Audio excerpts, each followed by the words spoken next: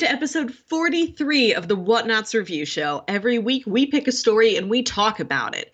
Could be a TV show, a movie, an anime, a manga, a comic book, an audio drama, all kinds of entertainment.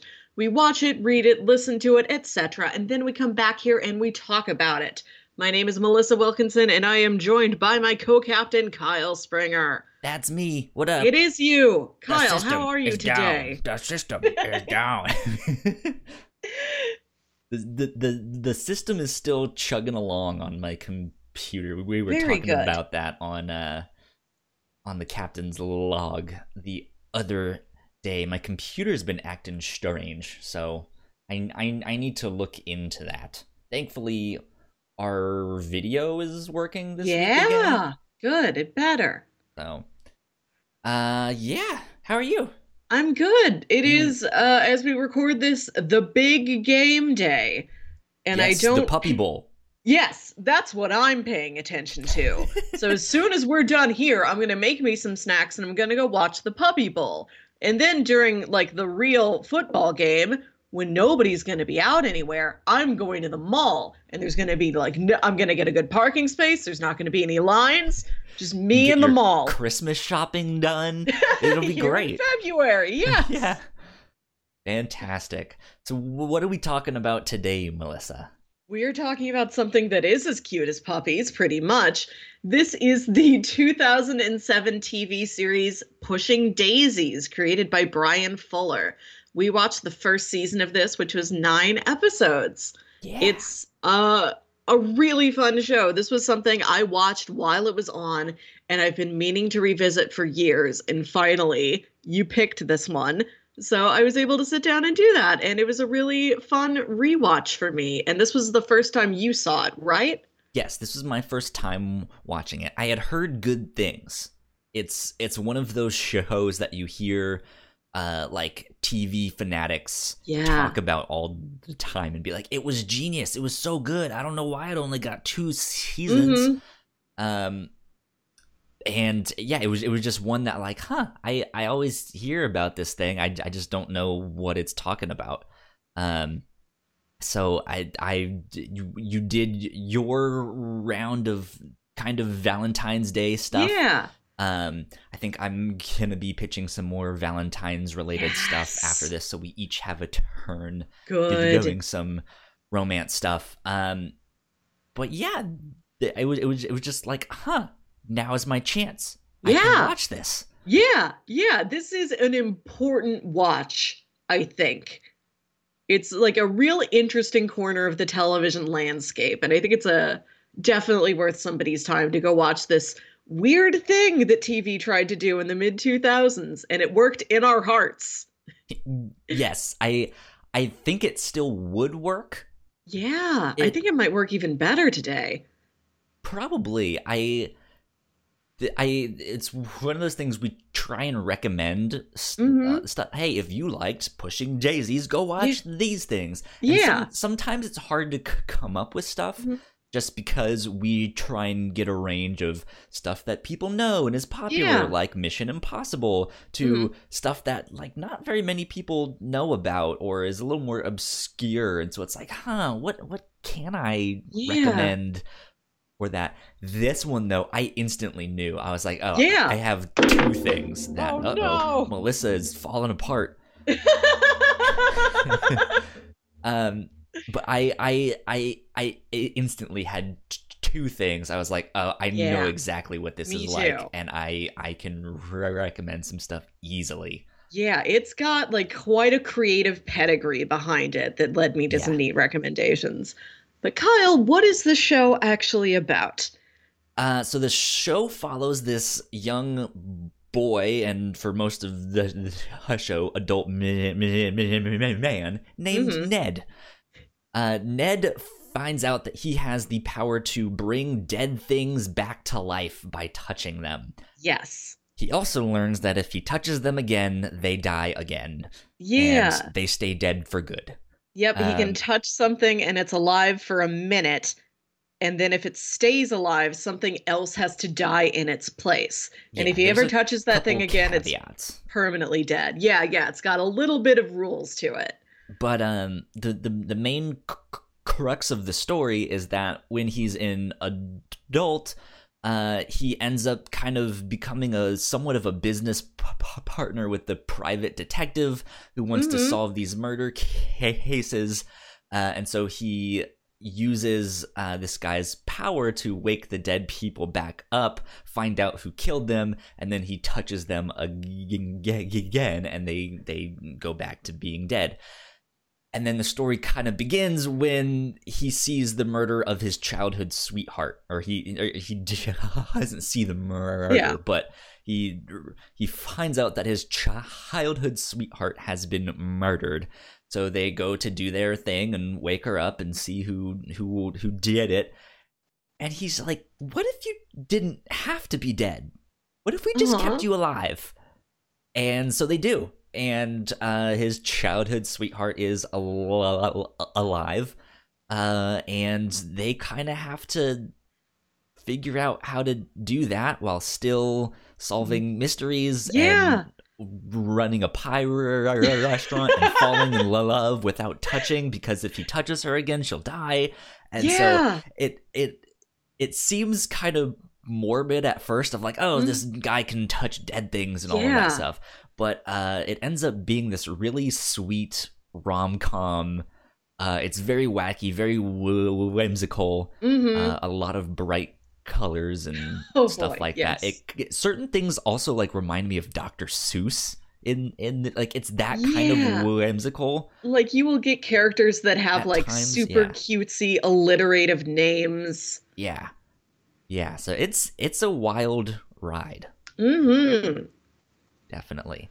Did I miss anything in the that's the main part of it. It's a romantic comedy where they solve murders and there's a pie restaurant and occasionally there's singing. Yes, there in season 1 there's like 2 times where they like break out into song. 2 or 3 little musical numbers. Yeah. That too. There's a lot in this show. It's packed full like a big tall pie. Big fat pie. Yum. So I have to say that I'm not the type of guy to watch a bunch of romance stuff. I'm not super into musicals. Melissa, all of this is more your forte. Yeah, this is exactly Melissa the show. But I really loved this show. Good, it was really good. It was fantastic. So even if you think you might not like it, or if you kind of want to recommend this to someone, or if you liked it and you want to watch it with someone who you're like, I don't know, maybe they won't like it because it's kind of rom-com-y, the show is still good. It's actually funny. So it's not just like cheesy won't they stuff. It's really sharply written. It's very well constructed. This show was created by Brian Fuller, who's had quite a list of television products. He's had a couple. I know he worked on Hannibal after this, and then American Gods, which are 2 very different shows than what this is. Did he also work on 6 Feet Under? I don't know. I don't remember the name on 6 Feet Under. I didn't like 6 Feet Under. Oh, I've never really seen it. I just know this guy already had like a couple hits under his belt, and then he did Pushing Daisies, and people are excited for it, but also like, what is this? This is weird. I'll bring 6 Feet Under back up once we get into spoiler territory there. But yeah. Anything else we want to say before spoiler alerts? No, do we want to do our recommendations now? Yeah, sure. If you want to do recommends.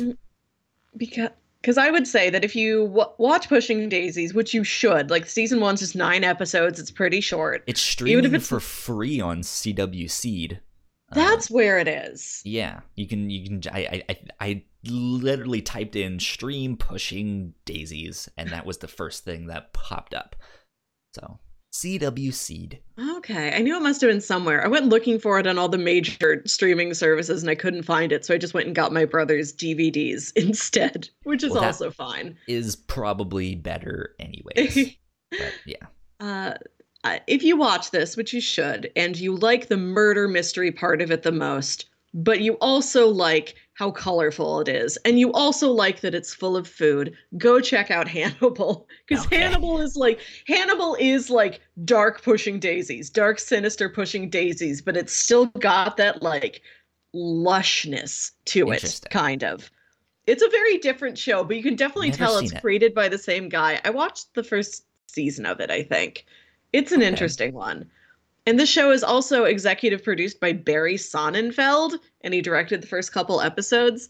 This is the guy who directed like the Men in Black movies. Oh, okay. Which I love, and you can kind of see those in here. Weirdly enough, there's a lot of set design that reminds me of the way the Men in Black sets are done, which is a very specific thing, but it was always one of my favorite parts of those movies. Like, every location they went to was super cool looking. Those are two things I wouldn't have thought to mention or this is what I pay attention to, is like rooms people are in. I love a good set decoration. The room where it happens. Yes. And he also has been doing that series of Unfortunate Events show for Netflix. That makes more sense. And this reminds me of that a lot. Like, really kind of whimsical and offbeat and like a little melancholy, but ultimately kind of like a fun storybook kind of adventure. Yeah. But with death in it. Yeah. Good stuff. For me, I have an audio drama to recommend. Wooden Overcoats. That's the one I knew it was going to be. Yes.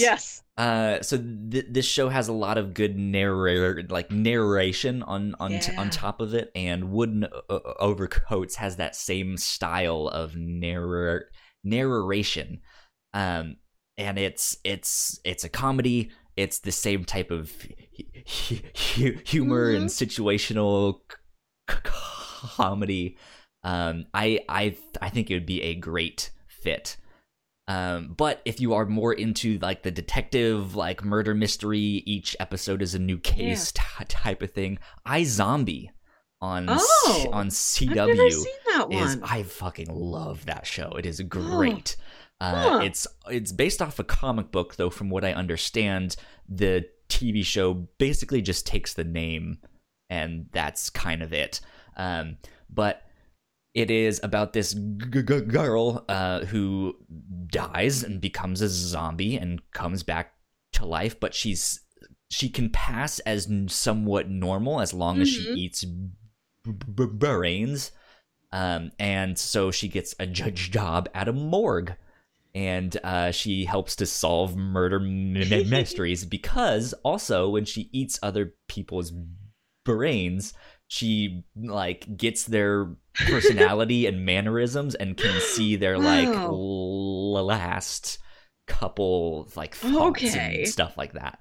So it's this kind of wacky stuff. Like who's the main character gonna be this week? Is she gonna be a pro quarterback on a football team? Is she gonna be a sex worker? Is she gonna be some kind of valley girl? Is she gonna be some hard-boiled detective who's too old for this shit? So this is like part Quantum Leap and part Chew?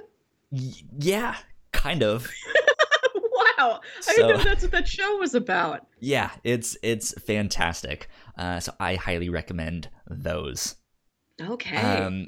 I don't know if I have any housekeeping besides go like, share, subscribe, sell your soul, tell a friend, hit the bell, do everything you need to do on the social media stuff. I know I have my rigmarole to get you guys to do all of that stuff, but it really does help. Go review us on iTunes.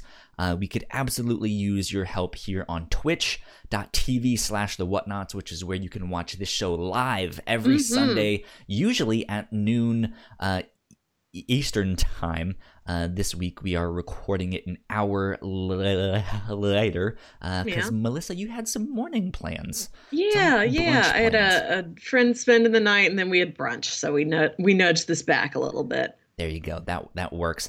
But typically that's every Sunday at 12 noon Eastern time on twitch.tv/thewhatnots or on thewhatnots.com/live streams. We'd love to have you in the chat with us discussing the books or movies or whatever it is we're talking about week in and week out. We hope you follow along at home.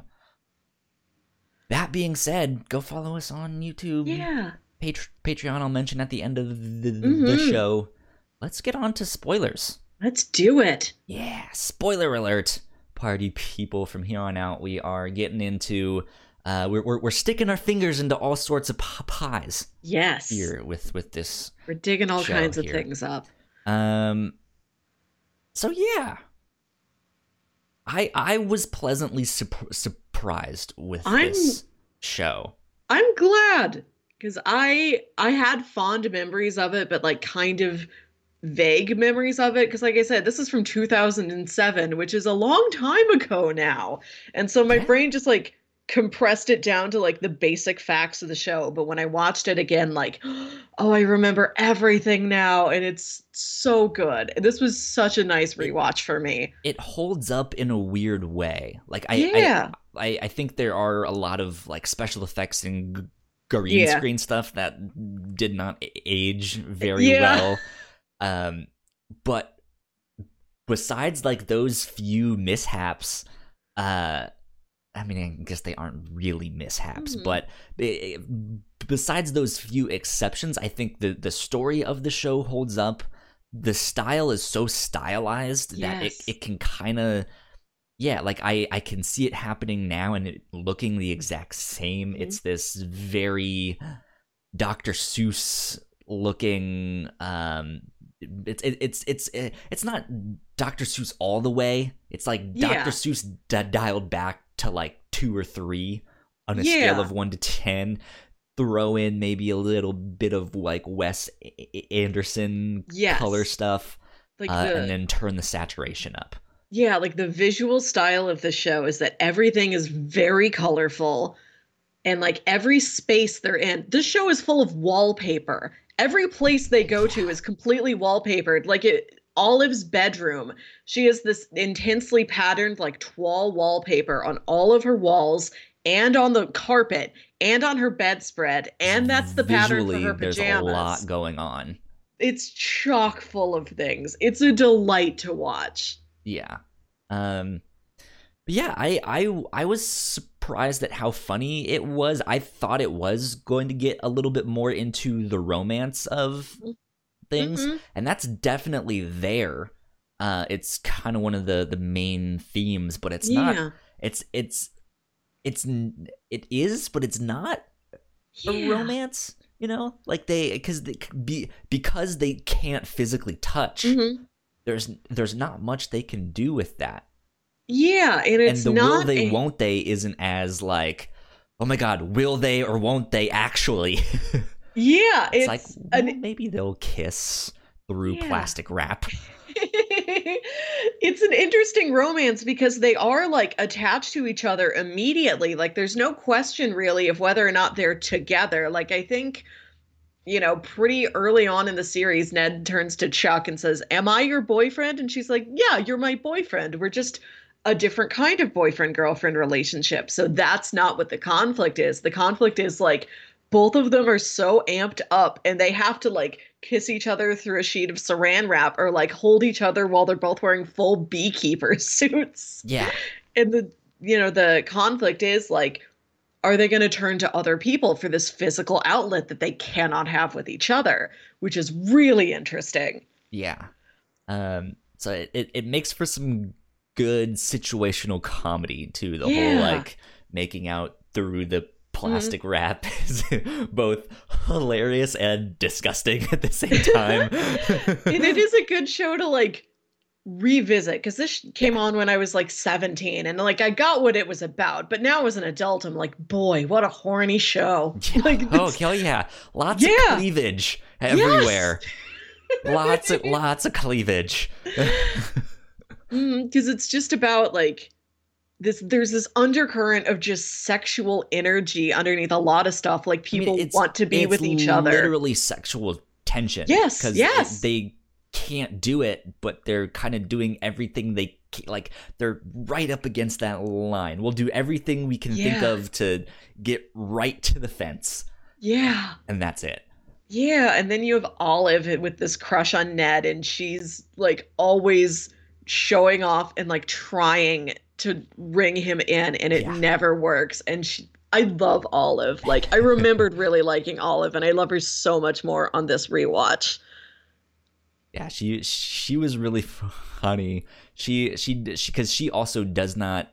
Well, so Ned, because of his power, he's kind of gotten used to not touching people. That's just his thing. Doesn't do hugs, doesn't do all of that stuff, but he can. Like, people who are still alive, like, he can, like, if he wanted to, he could touch Olive, but he's just so like, I have this weird power, I don't want to touch anyone. Yeah, he's just very closed off and independent and solitary. It's just him and his dog, which he cannot touch.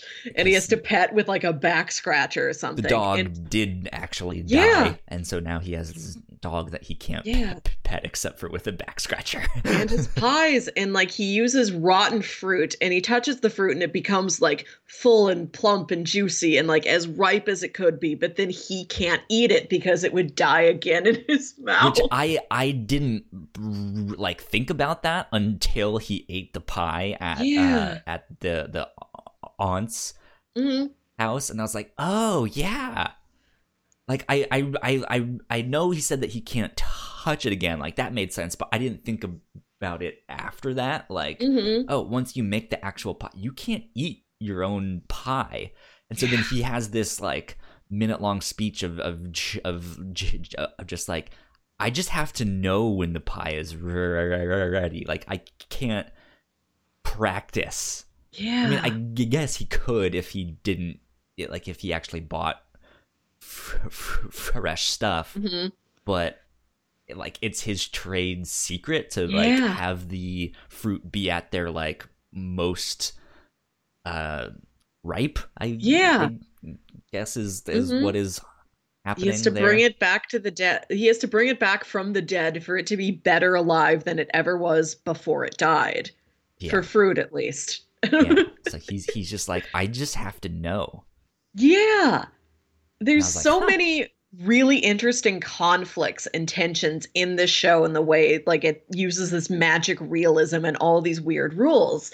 And like, the murder cases they're in are like, they're not fluffy, but like they're lighter murder cases. They're a little goofy almost. And that's exactly what they should be, because you don't need like serious life and death peril every episode, because there's so much other tension already baked into the show. Like, even just knowing like he's making these pies and he can't eat them, it's not a huge conflict, but like, you know it and you think about it, and it just sort of gives you this internal stress.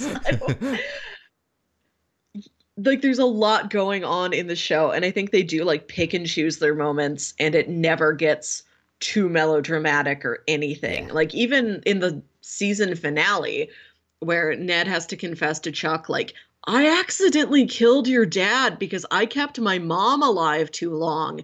And this was when I was first discovering my powers, and I didn't know, oh, if you keep a dead body alive, somebody else has to die in its place. So he confesses this to her, and she's like, I get it. I just need to be mad at you for a little while. And like, they're reconciled by the end of the episode, which feels weak, like when I'm just describing it, but it works because just the way they're looking at each other, and they're both so sad and they're both so tense. Like, the show gave itself everything it needed right at the beginning, and it just uses that so well throughout it. And it doesn't need to put a lot of extra drama into it. Yeah. Like, it's really well constructed from the start. Yeah, it's an interesting thing, because he killed her father on accident, but when she's a child, she that same night, you know, his mom dies. So when they're kids, she understands it as, hey, both of our parents just died. like I understand you there, but then when they're adults and they're in the situation they're in now, it's like, oh, I understand why your mom died now. She died before, you saved her, Yeah. and you didn't know, and so she, in the time you kept her alive, that's when my dad died. You didn't know that was the connection. That was your first big hint at like, hey, something just if you bring someone else back to life, someone else is gonna have to take their place, Yeah. But he hadn't really put two and two together yet, and because he didn't know that if his mom kissed him good night, that she would die Goodbye, Mom. again there. And so she's now in the same spot of like, I can't kiss you goodnight. Yeah. But that's what your mom did, and you guys didn't know, and now I know. So I understand. Yeah. So weird stuff. Mm-hmm. Weird relationship. Have you ever seen the movie Amelie? I believe that's how you Yes. Yeah, I did see that once. pronounce it. Yes. I haven't seen that, but I know that movie was a big inspiration for this film. Makes sense. I can see that. Actually, I read that on the Wikipedia page. Hell yeah, well researched. No, so the only thing I know about Amelie is that there's the girl and there's like bright yellows and reds and stuff. Like it's the saturation. Which is exactly what this show has. There are bright yellows, there's bright reds, like really, really deep blues, and that just kind of helps add to the overall I would say excitement, but that's not the right word. But one of the other things it does, it just gives this life. Yes, everything's so vibrant. Yeah, which is I think exactly what he does with the fruit. Mm-hmm. Can you hear my roommate in the back there? Yeah, which is I think exactly what he does with the pies when he touches them and brings them back to life. Like that, it brings them back to their most vibrant. Which is kind of strange because that's not really how it works with the humans. But I guess they are like immediately like back, like, hey, what's going on? How are you? Like they don't skip a beat. So it's not like they have to like wake up. They're just instantly like, hello, yes, here I am, another talking human being. Hi, how are you? Like, why am I laying down on this cold metal sheet? Why am I naked? Everybody that he wakes up is instantly like, okay, here's the deal. I have things to tell you. Like they ask them questions. They're like, oh yeah, well I know. Well, I don't know who killed me, but I know how I was killed. Yeah. So I think that matches the show really well. You mentioned the set design, just having so much visually going on. Whether it's these like wacky, like Oompa Loompa looking characters and set design stuff. Well, not that intense, but like there's the Candy Factory episode, and they are like extremely brightly colored uniforms, like super coiffed hair, like big jewelry, like everything is larger than life. Everything it's chock Ned full of like from School of Rock. And he walks in, he's like, hey guys, did you hear about the new candy store down the street? Gee, I sure like candy. You all should like candy too. And he just has the biggest smile, and it's so cheesy. And it works for the show. It's so fun. Everything is the most that it can be, and it's like when you're baking. To make something sweeter, you put a little bit of salt in there. And the show always has the right amount of salt. It's got the cynicism of like Emerson or like Aunt Lily. Like there's enough like kind of cynicism and skepticism just like lightly sprinkled over the top to just sort of amp up everything else's positivity and energy. Like it's balanced really well. Like it's incredibly sweet, but it's not like toothache sweet. It knows how to do it. Yeah, yeah, because some of the murder mysteries are pretty gruesome. Yeah, yeah. I mean, like they're still absolutely wacky. But yeah, I'm thinking of the candy shop one. yeah, oh yeah, where he Where drowns in taffy. yeah, and when they bring him back to life, he's just like this pink like can't even Yes. speak because there's this taffy like deep down in his throat. It's disgusting. Or Yeah, or the there's I think it's the airplane one where he crashes through the windshield and he has all of the like he has all of the glass stuck in his face. It's like, ugh, that does not look yeah. good. Yeah, I think the most gruesome one is that woman who gets burned because there Oh is a yeah, scratch and sniff book where when she scratches the little sniff pad, it scratch and ignites sniff and mom. explodes in her face. Just great. There's so many like really creative murders. Like nobody's ever like just stabbed in this show. Yeah. And the ones who are stabbed in really weird ways. Yeah, Like like Joel McHale has an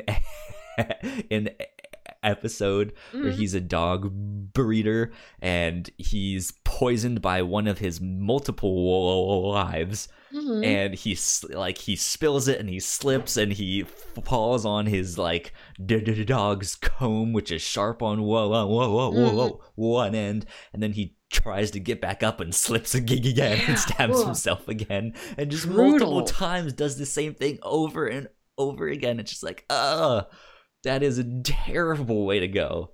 This is such a storybook tale where you can do things like have a giant pie restaurant shaped like a pie Mhm. or make a living out of being a synchronized swimmer dressed as a mermaid. Like things like that are completely viable life options. It's a storybook world, but there's also this like real undercurrent of pain. Like there is some gruesome violence in the show kind of masked under all of this like whimsicalness and like oh yeah when you think about it like repeatedly like slipping and getting stabbed in the stomach even if it is by like a decorative ornamental dog breeding dog grooming comb like that's oh it's visceral. This is a very visceral show. Like Yeah. everything that looks beautiful, there's also stuff that looks like oh it looks painful, it looks disgusting, like the rotten fruit is rotten and Yeah. it makes you feel it's a really sensory it's a very potent sensory show. That's a good word. Yeah. Very sensory indeed. Mhm. Did you have a favorite case I don't know. The or a favorite episode maybe instead? they're all really fun. I liked the one with the horses. That was a neat one. The one with the horses was an interesting one for sure. That one see, to me that case seemed to be one that didn't fit as much. That one seemed Yeah, more because Scooby-Doo like, because it does have those it was like the phantom horse rider that is, it looks like some knight in, the Black Knight in his yep. demonish riding robes or whatever the hell he's Yeah, wearing. yeah, it is a very like something that Scooby-Doo kind of villain. Yeah. Oh. But then the story behind it is it's more with the show. Yeah, it does have that like it's a world of like horse jockeys, which are like kind of a whimsical, cute thing. Like they turn them into lawn ornaments for a reason, I guess. And it's so preposterous. Like the guy, he breaks his legs and they put his horse's legs on him. Like he's just walking around on horse legs. And that's why he's so tall. It's bonkers. And it's such a ridiculous premise, but it still has that personal story to it because it's all of Olive's backstory, and you really like feel for her, like, oh, that's who you are, and that's how you got to where you are today, and you have this whole secret life you literally like boxed up in a safety deposit box and you don't touch anymore. Yeah. I think for me, My favorite one was I want to say it was the scratch and sniff one, because that's the one with the sewer dude, right? Yes. I really like that character, and that's and something I want more of him in season 2. Hopefully they put more of him in there. I think he's back. Like, I had forgotten a lot of the kind of ongoing mythology of the show beyond just like, this is the magic and this is how it works. I forgot that Paul Rubens shows up as this like scent expert who like meets Chuck and smells like, oh, there's something different about The you. smell of death. Yeah. And so he's trying, like, he's narrowing in on, were you dead once? Because this smell can't be anything else. Like, I forgot about him, and I forgot about like the mystery of, oh, just like Ned wondering like where his dad went. And like it turns out that Chuck's mom, she never really had a mom. It was her aunt, air quotes, that was really her mom the whole time. And that ongoing stuff I had forgotten about. And that was neat to be surprised with it again. Yeah. Ned's story is really sad, where he's just kind of abandoned. But yeah, like I like. I mean, I'm always one for a more connected story. I like it. Yeah. Monster of the Week can get boring very fast, or detective case of the week, in terms of this show, can kind of get boring. And it is when they bring in these recurring characters, like, oh, here's the guy that recognized the scent of death on you, and now he's back. He's like, oh, so I've been like, I took a shaving of the dog's hair because he also has the same smell. So I'm wondering if by studying him, I can figure out what's up with you. But I could only get so far with that, so I need your, And there is this overall kind of mystery, or I guess not mystery to us as viewers, but to some of these characters figuring it out. Or Olive trying to figure out, who is this new woman? Why aren't they making out? Because they sure love each other. Yeah, it is. That's again more tension that the show like baked right into itself in the beginning. Like, the audience is going to know a lot of things that the characters don't know, and you're going to watch them try and figure it out. Yeah, which is, it can be a lot of fun. I guess that's a form of irony. Yeah. Comedic irony, I guess, in this sense. But yeah, like I like those, I guess, steps forward that the show takes. Like, I want more of that.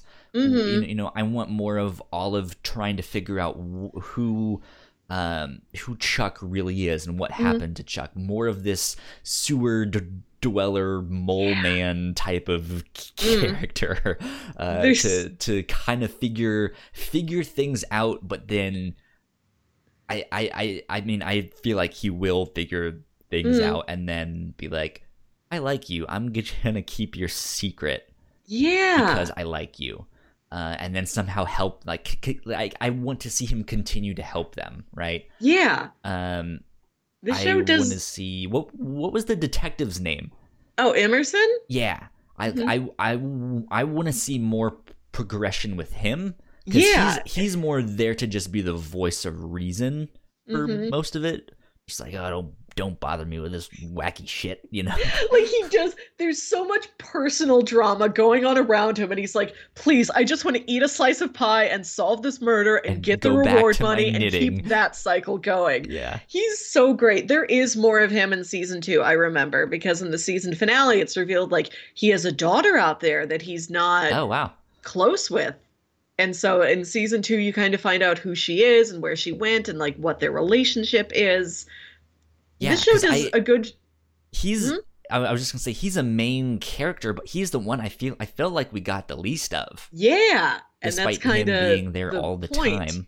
Yeah, that's kind of the point, because like he's not a sharer like everybody else is. Like, he's there to do the job, and that's it. And like, he's a man with a lot of passions, but like, Like, he loves knitting, but he doesn't talk about how he loves knitting. The And pop-up narrator's just books. there to tell us. Yeah.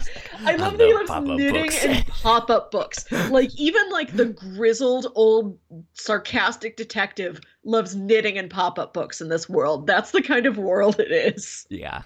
Yeah, the scenes when Hmm. they're like in the windmill episode Yes. when they're dragging out the culprit and he's just sitting there with the big cigar in his mouth and he's counting money as they're, you're under arrest, blah blah blah blah blah. He's just like, I got me some money, 100, 200, 300, And then later he goes home and he's knitting mittens. Yeah, It's great. he's this like sleazy private eye who's Hmm. super private about his own life, but when he goes home, yeah, he's just sitting there knitting, reading pop-up books. It's great. Yeah, I remember that you learn more about him, and the show is really good at introducing like little recurring characters outside of how good the main cast is and how like Mhm. the episodic murder of the week characters can be fun. Like I think there's more of the medical examiner in season 2 if I remember He correctly. was Or even fantastic if there's too. not more, like he keeps doing the same thing of like, Aren't you you the guys are dog up to expert? something. You guys Because are at up to the something. Yeah. end of this, he kind of demanded rent, right? He was like, Yeah. I know you guys are doing something you're not supposed to, But it so but it doesn't seem if you bad don't, enough for me to stop. So if you pay me off, like this is going to be fine. We'll have a yeah, working relationship. yeah. Which and he has the ugly Oh, I love that Christmas sweater that his sweater. niece made, and Emerson just goes, "Dude, that is a fucking ugly sweatshirt." It's fantastic. He's fun. I love Molly Shannon as that candy shop owner down the street. I Uh-huh. think she comes back, and I love the I would like to see homeopathic more of medicine her. guy. I think she pops up as like a recurring antagonist, just as like a business rival to Yeah, the pie shop. And I love the homeopathic medicine guy. I forgot about him, but the second he appeared back on screen, I'm like, oh yes, this you. guy. I like him a lot. And he's like they have recurring characters for different reasons. Like they have Paul Rubens is there as for like kind of the mystery, like what's this you're coming back from the dead. That's so weird. Why does that happen? Yeah. Like he's an antagonist for that. And then Molly Shannon is an antagonist just for like the business side of things. And then Raul Esparza is there for just like he's there to move the social story forward because he's in love with Olive and Olive Mhm. doesn't like really figure that out until he's like, well, I have He's to. the tension for Olive, who has her heart set on trying to get Ned to like her, um, and and but the salesman dude also really likes her. My internet just dropped out. We may have to take a short break, and we will be right back. Awesome. Hello. We are back. We are back. Had a little bit of technical difficulties there. I kind of ended the conversation real fast and was like, okay, we'll be back. We are back now. What happened is our stream, my internet died. I touched it. It came back to life. And now if I touch it again, it'll be dead forever. Yeah, and if you eat the internet, it's gonna taste gross to you. Yeah, don't eat the internet, Kyle. Just a big scoop of internet a la mode. But yeah, so that A la took modem, I'm sorry. I couldn't let that pass me by.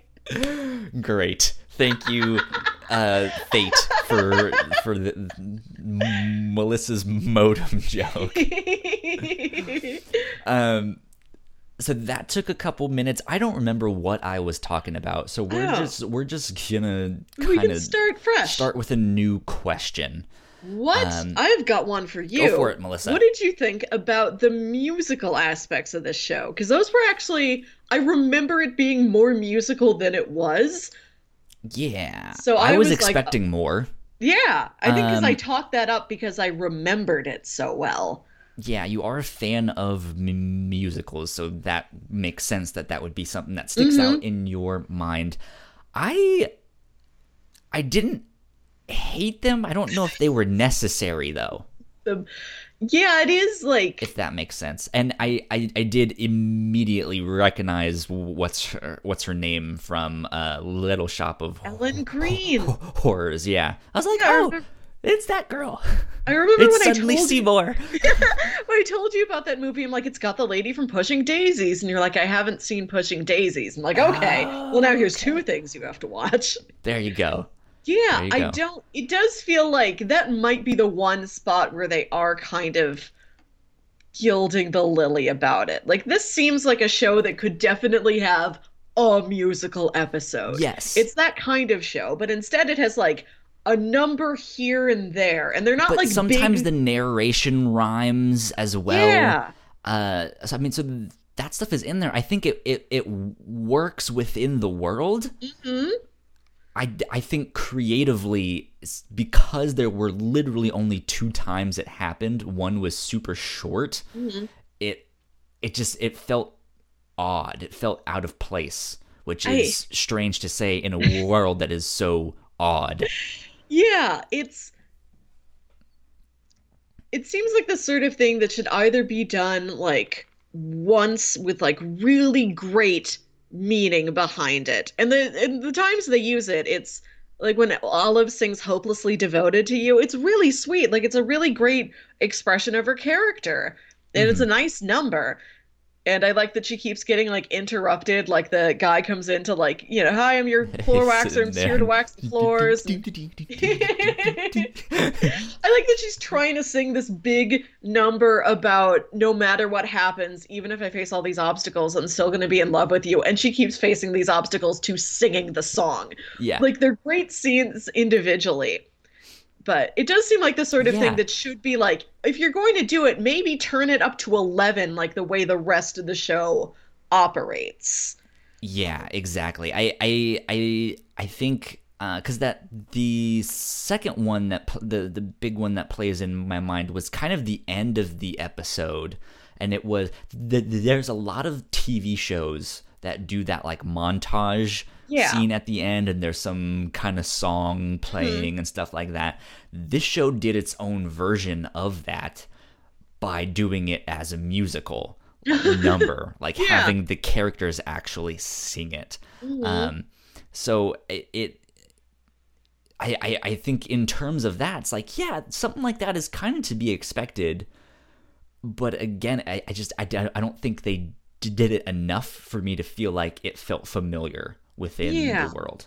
Yeah, I wonder if the cast just wound up with a couple like famous songstresses in it, and he's like, well, I can't have Kristen Chenoweth and Ellen Green and have them not sing. I am intrigued to the background of it.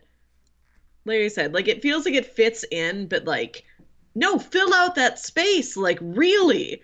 It's like you're trying to fit a puzzle piece in there, and it's the right shape puzzle piece, but it's like too small. Like, it's the same cookie cutter size puzzle piece, but from a different puzzle. You're like, that goes there, but like, it needs to fit in bigger. Yeah. What is this? A center for ants? Yeah, like I think I would have liked it more if they did an entire episode. Yeah. Of that. I think that would have been really cool. And I think I would have been fine with just one. Uh-huh. You know, it's not something that needed to be recurring or have multiple musical episodes.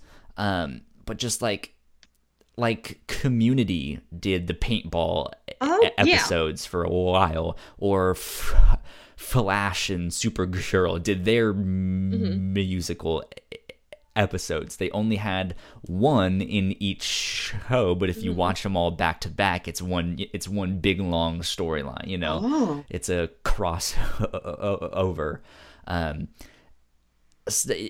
You know, something like that where it was just more of it but contained, I felt like would have served the show a lot better. And I think that also would have worked for there's one opening to an episode. Every episode opens with a flashback to like young Ned, Mm-hmm. which is also something I didn't remember. Like I remember the pilot being set up like that, but I forgot like all the check-ins with him back at the boarding school. Which There's one of I liked those. Yeah, yeah. There's one of those that I think is entirely in rhyme. Mm-hmm.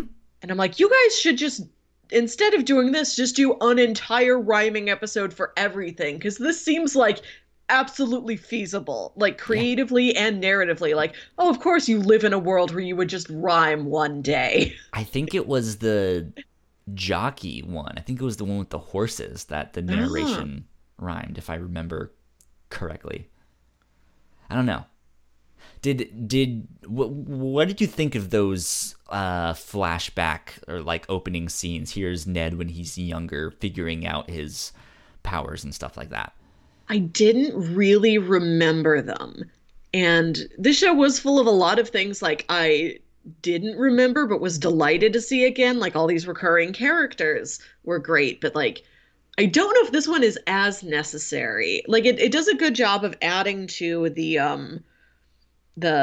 storybook and like kind of fairy tale feel of everything. And I Sure. like them. I just wonder if we need them every single episode.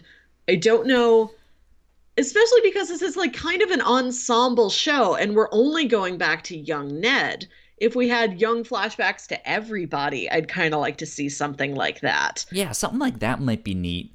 I think I liked them and I Hmm. liked them a lot. I think I want something out of them that I haven't Yes. gotten yet. Yeah, that's it. Like there it gives you some character building to Ned, but there's so much more the show needs to do and to spend like 5 minutes on that at the beginning of every episode, like, Like can we work I on somebody else, please? I kind of want to know what happened to Ned's headgear best friend. Yes, I loved that one. I really like that he has this one friend that he bonds with at boarding school, and they're gonna go out and frolic like boys and jump in the leaves. But Ned jumps in the leaves, and they all come back to Come back life. And his to friend life. like freaks out and runs away. And the narrator says that later in life he justified it to himself as those were just magic leaves.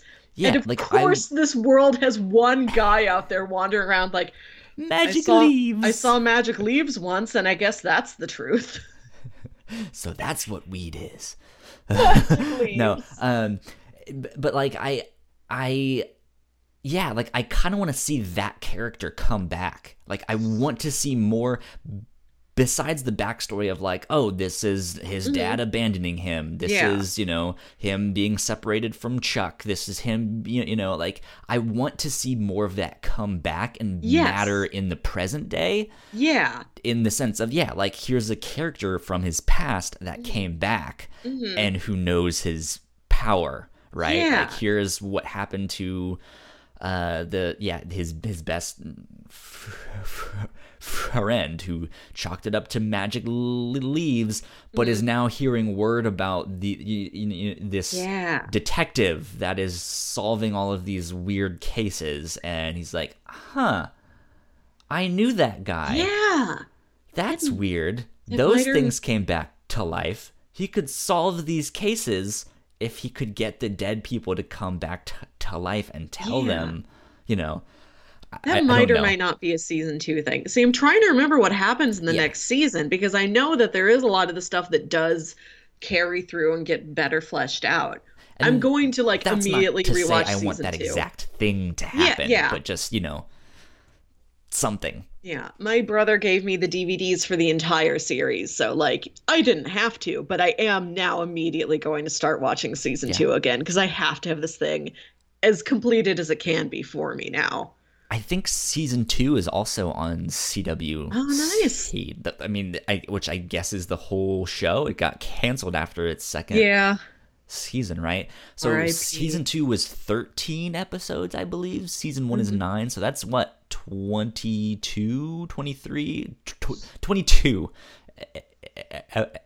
episodes, which is actually not bad.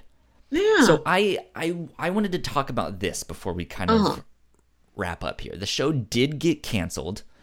I do think this show is fantastic. Yeah. A lot of people I've heard describe the show as brilliant or genius or stuff like that. Mm-hmm. And I think I would agree with them, though I think because the show is so formulaic, I can understand Mm-hmm. why. Like I don't know. Like as much as I want to know more and like, Mm-hmm. what does Chuck is she gonna find out that her aunt is actually her mom? Yeah. What's happening there? Or is there gonna be some magical thing that happens where they can finally make out and Yeah. get down to business? Mm-hmm. Like is there gonna be something like that? And I don't I want to know that stuff, but I think also after 9 episodes, I'm kind of just fine. Like I was like, that was good. Moving on. But at the same time, yeah, like I also wouldn't mind more Mm-hmm. episodes too. I just I think I want them to kick it up a notch and give me a little Yeah. bit more out of the show than Like just this case of the week. this is a show that has been formulaic, but you can see where if it decided to completely do away with the formula, it could, like And it would everything still else be it has is still fantastic. plenty to stand on. Yeah. Yeah. Um, Oddly enough, there was a show, and I think the show was awful. Or if memory serves, the show was awful. There was a superhero related show called The Cape. Have you Oh, heard of that? Have yes. you ever heard of that? I've heard of it. Yeah. I remember I watched it a long time ago, and I think I ended up liking it more than I expected to, but it was still one of those shows that I'm sure Yeah. if I go back that it was awful. Hmm. But oddly enough, that like this show kind of made me want to go back and watch that just because of how like weird and whimsical it is. Yeah. This show also made me want to revisit, like, this was on during a period where I was watching a lot of television. Hmm. And I watched so many things during that period that were there and that were cool for a while, and then they died. And like, if I loved revisiting this, let me go back and watch, like, I don't know, New Amsterdam or Oh something like goodness. that. Like, what other canceled shows from my teenage years are really Yeah. fun to revisit? So guess in the same type of vein, if the show had continued past season 2, um, like I guess for me as well, what I'm hoping for in season 2, like where would you want this show to go? Would you want it to change its formula? Would you want them to do more of one thing, less of I another? One thing I was really curious about, and that I don't know if I want this to happen, but I want the characters to at least be as curious about it as I am, which is, if Ned can do this, is there somebody else out there that can Yeah. do another weird thing? And it doesn't have to get full on X-Men with it, but like I would like them to brush up against, like, An arch nemesis. maybe not somebody else with powers, but the potential of, oh, we have this case we can't explain. How do we know this isn't also magic? And maybe it does or Yeah. doesn't have like a real practical explanation, but I want them to think about it more. Like, what other weird stuff is going on around here that is also a secret? That would be fun to explore. Um, yeah, I think I kind of want the less formulaic stuff. I wouldn't Hmm. mind like 2-part episodes where That'd a be great. case Yeah. takes longer than Yeah, I'd like 40 a big minutes case. to wrap up. Hmm. Um, I would like a case that hits closer to home. I Yeah. think for the characters, like what if one of the aunts dies, um, and so yeah, it's stuff like that, and they have to just like I want the cases to tie in more to the plot Hmm. of or I guess not the plot, but just the character development, the character Yeah, and relationships, and like, what's going to happen with that. yeah, like from case to case, I don't know if they're that much different than each other. Like, I don't know if they've grown very Not much. Like really. the, like revisiting her past with the horse jockeying, like had an effect on Olive. Sure. And like the second episode where the magic, like the dandelion car, that's a weird one. Where like they're put in like these body bags, and then Ned and Chuck kiss each other through like these plastic bags that they're in. You can tell that like, oh, we can try this in our personal life as well. And we'll just kiss each other through this plastic kitchen wrap. Like, I want there to be like some murder that has like a lasting effect on them, and that they really like learned something, or it affects them in some way. Yeah. Like it has some personal stakes to it. Yeah. Something like that, I think, is what I would want them to explore more. Good stuff. Good stuff. I don't know. I think that's about it for me. That's all I wanted to talk about and say. Did you have any other questions or things you wanted to bring up? There's so much going on in this show. Like if I don't stop it here, I will have to be talking for another hour about all these weird little jokes, because it's so funny too. We didn't talk about very much about how sharp and great the dialogue is. Yeah, very well written. Just continually witty. It's so visually great. Like you don't often get shows that have incredible style and substance all in one package, and this has got it. Yeah, definitely. Well, we already did our recommendations. I guess I did say I would mention 6 Feet Under. So I guess this also goes along the lines of what I would want them to explore. What were you going to say? Okay, you know what, let me just Google it. I think Brian Fuller also worked on 6 Feet Under, and I thought I spotted like a 6 Feet Under reference in here that I'm gonna have to run past you. Maybe.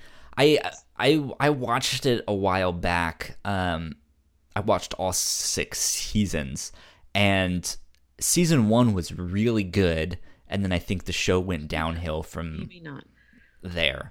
But you've seen, you watched the entirety of it. You saw the finale, yes. right? Yeah. Okay, maybe he didn't like create it, but he worked on it, or there's some sort of a connection to it. Maybe he wrote an episode or something.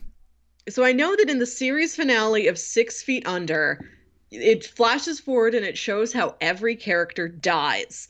And one of the characters has a stroke, and he's trying to like tell the person he's with, like, my arm's numb, but it keeps devolving because he's having the stroke, and he's just like, numb arm, narm, narm. I remember that being like a joke, like I would see on TV blogs. People would bring up narm, and there is the episode with the windmills, and they go to the National Area of Retired Mills, or NARM. NARM. And like, is that a reference to 6 Feet Under? Like, did this guy also work on 6 Feet Under, or is it just like, here's a nod to the show I like? It might be a nod to the show because they deal with a lot of the same subject matter, life and death, right? Which I think the show 6 Feet Under deals with, like, they go in depth of like, how do people deal with it? Like, how do they actually deal with that? Do they cope with family members? Do they cope with sex? Do they cope with drugs? Do they lash out in all sorts of different ways? But yeah, like I kind of want not to that extent, but I want a little bit more of that from Pushing Daisies. It's so whimsical, it's so funny and witty that I kind of lose this sense of actual weight to some of these stakes. Which is kind of why I wanted something to hit closer to home. Like I want them to actually deal with this life and death stuff, not just be like, it's magic leaves. I agree with you. And first of all, I did Google it. Brian Fuller it didn't seem like he worked on 6 Feet Under. He created Dead Like Me. That's what I'm thinking of. The other premium cable death-based show from around that same time period. There you go. Dead Like Me is another show I remember being good, and like people talked about while it was on, but now nobody's talking about it. I've never even heard of it. That's another recommendation. Check out Dead Like Me. It's a show about a woman who dies in this crazy accident, like a space station explodes, and Like one does. all this debris is falling to Earth, and she is knocked dead by the toilet seat from the space station. So it's this crazy sudden death. And when A she crappy way to go out. yeah, It's a yeah, and she shitty wakes death. up, and in her afterlife, she has become a Grim Reaper. And you are a Grim Reaper for other people who died the same way you did. So she is out there reaping Except the there's souls of other people that die in crazy freak accidents. Oh, I was gonna say she has to find someone who died from a space station toilet seat falling to Earth, and It's the general category of crazy freak accidents. And there's other people like, okay, I died back in the plague. Now I reap victims of, not the plague, but other serious diseases. Yeah. Like there's one episode where they meet a woman who died in the Titanic who's like, yeah, I got nothing to do now because nobody's dying in shipwrecks hardly anymore. I have really slow work days. It's a fun show. Interesting. But yeah, I agree with what you're saying. Like there's so much social tension in the show, which is great. But I wish the death had more of an effect and it did have that gravity. And like, could we just get a tiny little sliver of trauma somewhere? Yeah. Yeah. Like, could we see something close to devastation? And it's such a bright candy colored world, and this feels weird to say, like, I want it to get darker. But I know the show would be able to take something like that and do something really beautiful with it. Yeah, it's not that I want it darker. I want more death, blah blah blah. No, but like you don't want it to be gritty, but you want there to be areas where it has more weight it to has some more of the decisions. Yeah. Something like that would be nice. But unfortunately, 6 Feet Under, in my opinion, just devolved into a show about who's fucking who. So I think I remember hearing that. Like it just got kind of soap opera-y towards the end. I mean, yeah. I mean, it was always. I feel like it was always kind of like that, but just the themes and the plot lines was about who's dating who and who's having sex with who, and it was just like, this is not what the show is about. Why is this even I don't care about any of this. So they had a really fantastic plot line in season 1, and they just dropped it and never went back to it. I was just like, I want that. That's what I want. I hate when shows do that. But I digress. I guess that wraps us up now. Yeah. I think we've reached a good stopping point. We've recommended other things. We've talked about what we love about the show and what we wish it would have lived to do more of. Exactly. I think the show had. Let me open up my notes. I think after its 2 seasons, the show tried a couple comic books, and Interesting. I don't know how those went over. And then, of course, you're missing so much stuff from the show trying to make it into a comic book. But I might try and track those down sometime. Cool. So it's my turn to do the pitches for this next week of what we will read. I'm also going to kind of do romance, Valentine's Day stuff, because that's something that's outside of my comfort zone. Good. And it would be really weird if I didn't do it and just left Melissa to be the only one, because this episode is coming out on like the Wednesday, or like a week or so before Valentine's Day, so it's not even on Valentine's Day. Mine is a little bit more closer to Valentine's Day. So 3 pitches as usual. I got a comic book, an anime, and a manga. Actually, I think a comic book and 2 animes. Oh, okay. Actually, because I decided that last one, I was like, it's gonna be 20-something episodes. No. So pitch number 1, Spider-Man Blue. Oh. This is a graphic novel all about Spider-Man, probably or I guess not probably, since I already know, but kind of in his early years. This takes place after the death of Gwen Stacy. Oh, okay. And I think a lot of the narration is him writing a letter to her after she's dead.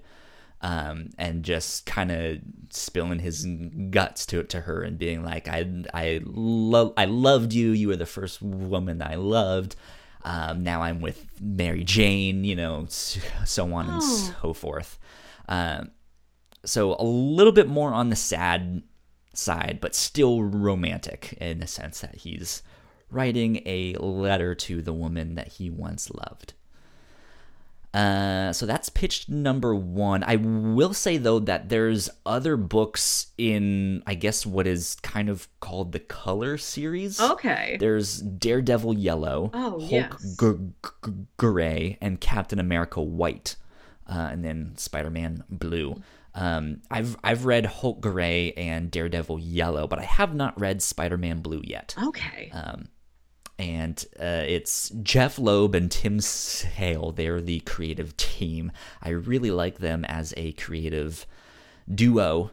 They've written and drawn one of my favorite Batman books, The Long Halloween. Okay, it's a fantastic book. So that's Spider-Man Blue. I'm interested in reading that one, pitch number 1. Pitch number 2, however, is I think I recommended this back on an episode when we did Kids on the Slope. Okay. I think it was one of the, hey, if you like that, you should also check this out. This is called Your Lie in April. Yeah.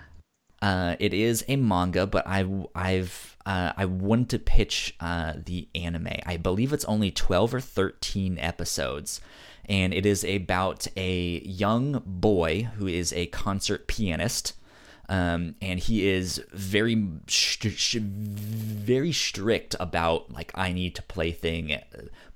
I need to play thing. I cannot speak.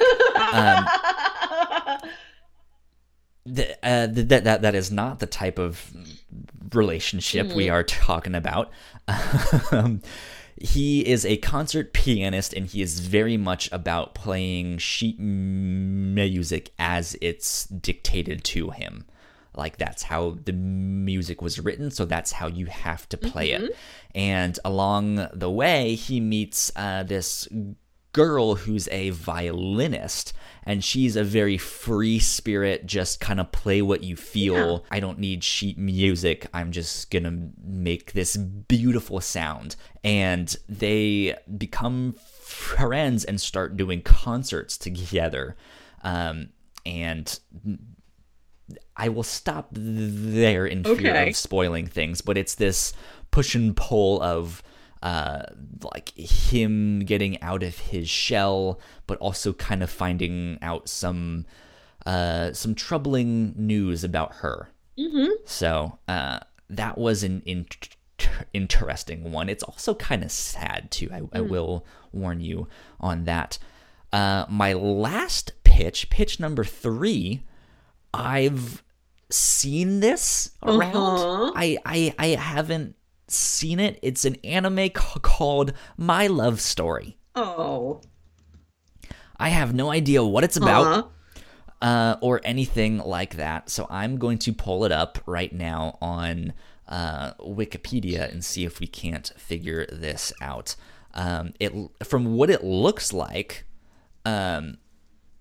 it's this girl and a guy. It seems like the guy's a little bit older. I don't know. I have no idea what's happening. My Love Story, 2 exclamation marks. Very exciting. Yeah. This is My Love Story is a Japanese romantic comedy manga series written by Kazune Kawahara and illustrated by Aruko. The manga was serialized in blah, blah, blah, blah, blah. The story follows Takio Goda, a tall and muscular student who doesn't have much luck with women, as every girl he likes ends up falling for his best friend, who is charming and good-looking. This all changes when he saves Rinko Yamato, a petite, shy girl who, above all other expectations, falls in love with Takeo, beginning a unique love story. So it is a manga, but I wanted to watch the anime, which is 24 episodes. They're half an hour long, so they should fly by pretty quickly. It's a fairly recent anime. Mm-hmm. I think it's from 2015 is when it was coming out. So I'm 4 years old now. But I haven't heard anything, but I've heard it like within conversation. And I've heard that it's pretty funny. Okay. So that is pitch number 3. Only one I have seen is Your Lie in April. Well, So pitch number 1 was Spider-Man Blue, pitch number 2, Your Lie in April, and pitch number 3, My Love Story. I definitely want to go with Spider-Man Blue. I've been waiting for something like this because I've read Spider-Man in other things. I've never read a solo Spider-Man title, and he's known for having these great loves of his life. And I feel like I don't know enough about comics to know what those stories should be. Like, oh, well, if you want to learn about him and Gwen, you read this book. And if you want to learn about him and MJ, you read this book. Like, it seems to be big generally, but there aren't, like, specific stories. And finally, someone brings me, like, if you want to read the romance about Spider-Man, it's the specific story. It's that one. So thank goodness. And this sounds really fun because it gets to have both of them in there. I like that. Yeah. I like that it's a period in his life where he's with one person and like he's still with MJ and like reflecting on Gwen. Like that sounds nice. It sounds sad, but like a good, interesting read. And I always like superhero stories that are a little bit more on the personal side. Because like I know Spider-Man. You don't need to show me him slinging around the city fighting the Green Goblin because I've seen it so many times. Like I'm excited to dive deeper into this thing that I know is also part of his story, but I've seen so much less. Yeah. Well, hopefully it ends up being pretty good. I think it will be. That is what we will read for this next week. I'm sure you guys can find it at your library or local comic book store. It is on Comixology Unlimited. Did you look and see? I think it is. Yeah. Look. That would be perfect if it's on Comixology Unlimited. Let me see. Spider-Man Blue with an E. It is perfect. I don't think I even noticed that when I was looking up stuff. So perfect. If you guys have Comixology Unlimited, you can read along with us at home. We hope that is what you guys do. Yeah. Patreon.com/thewhatnots. If you liked this episode, if you like our podcast or any of the other shows that we do, you can support us for $1. Join us on there. All that money that we get from your support goes back into these shows to help make them bigger and better. Hopefully things like internet cutting in and out won't happen as often, or Melissa getting bigger or smaller, which thankfully didn't happen. Oh, maybe I've finally normalized today. So I haven't looked at it yet, but I did think I saw an option that I could do to maybe fix it. Maybe I turned it on and didn't realize it. I don't know. We'll see. I have no idea if it's actually going to help or not, but we'll see. I'll experiment, and hopefully you guys can stick with us. Give us your life savings, all that good stuff, you know. These episodes of the Whatnots Review Show usually come out on Wednesdays. If you want to get them early, Patreon is the way to do that. So go ahead and sign up for $1, and you guys can start getting some cool rewards for that. That being said, Melissa, where can the cool people find you baking all sorts of pies and stuff?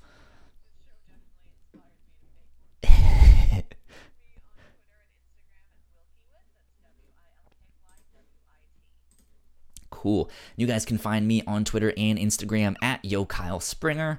If you guys want updates with this show, it's at the Whatnots on Twitter. And I guess we hope to see you guys next week for Spider-Man Blue. Enjoy it. We will see you guys next week. Adios, guys. Bye.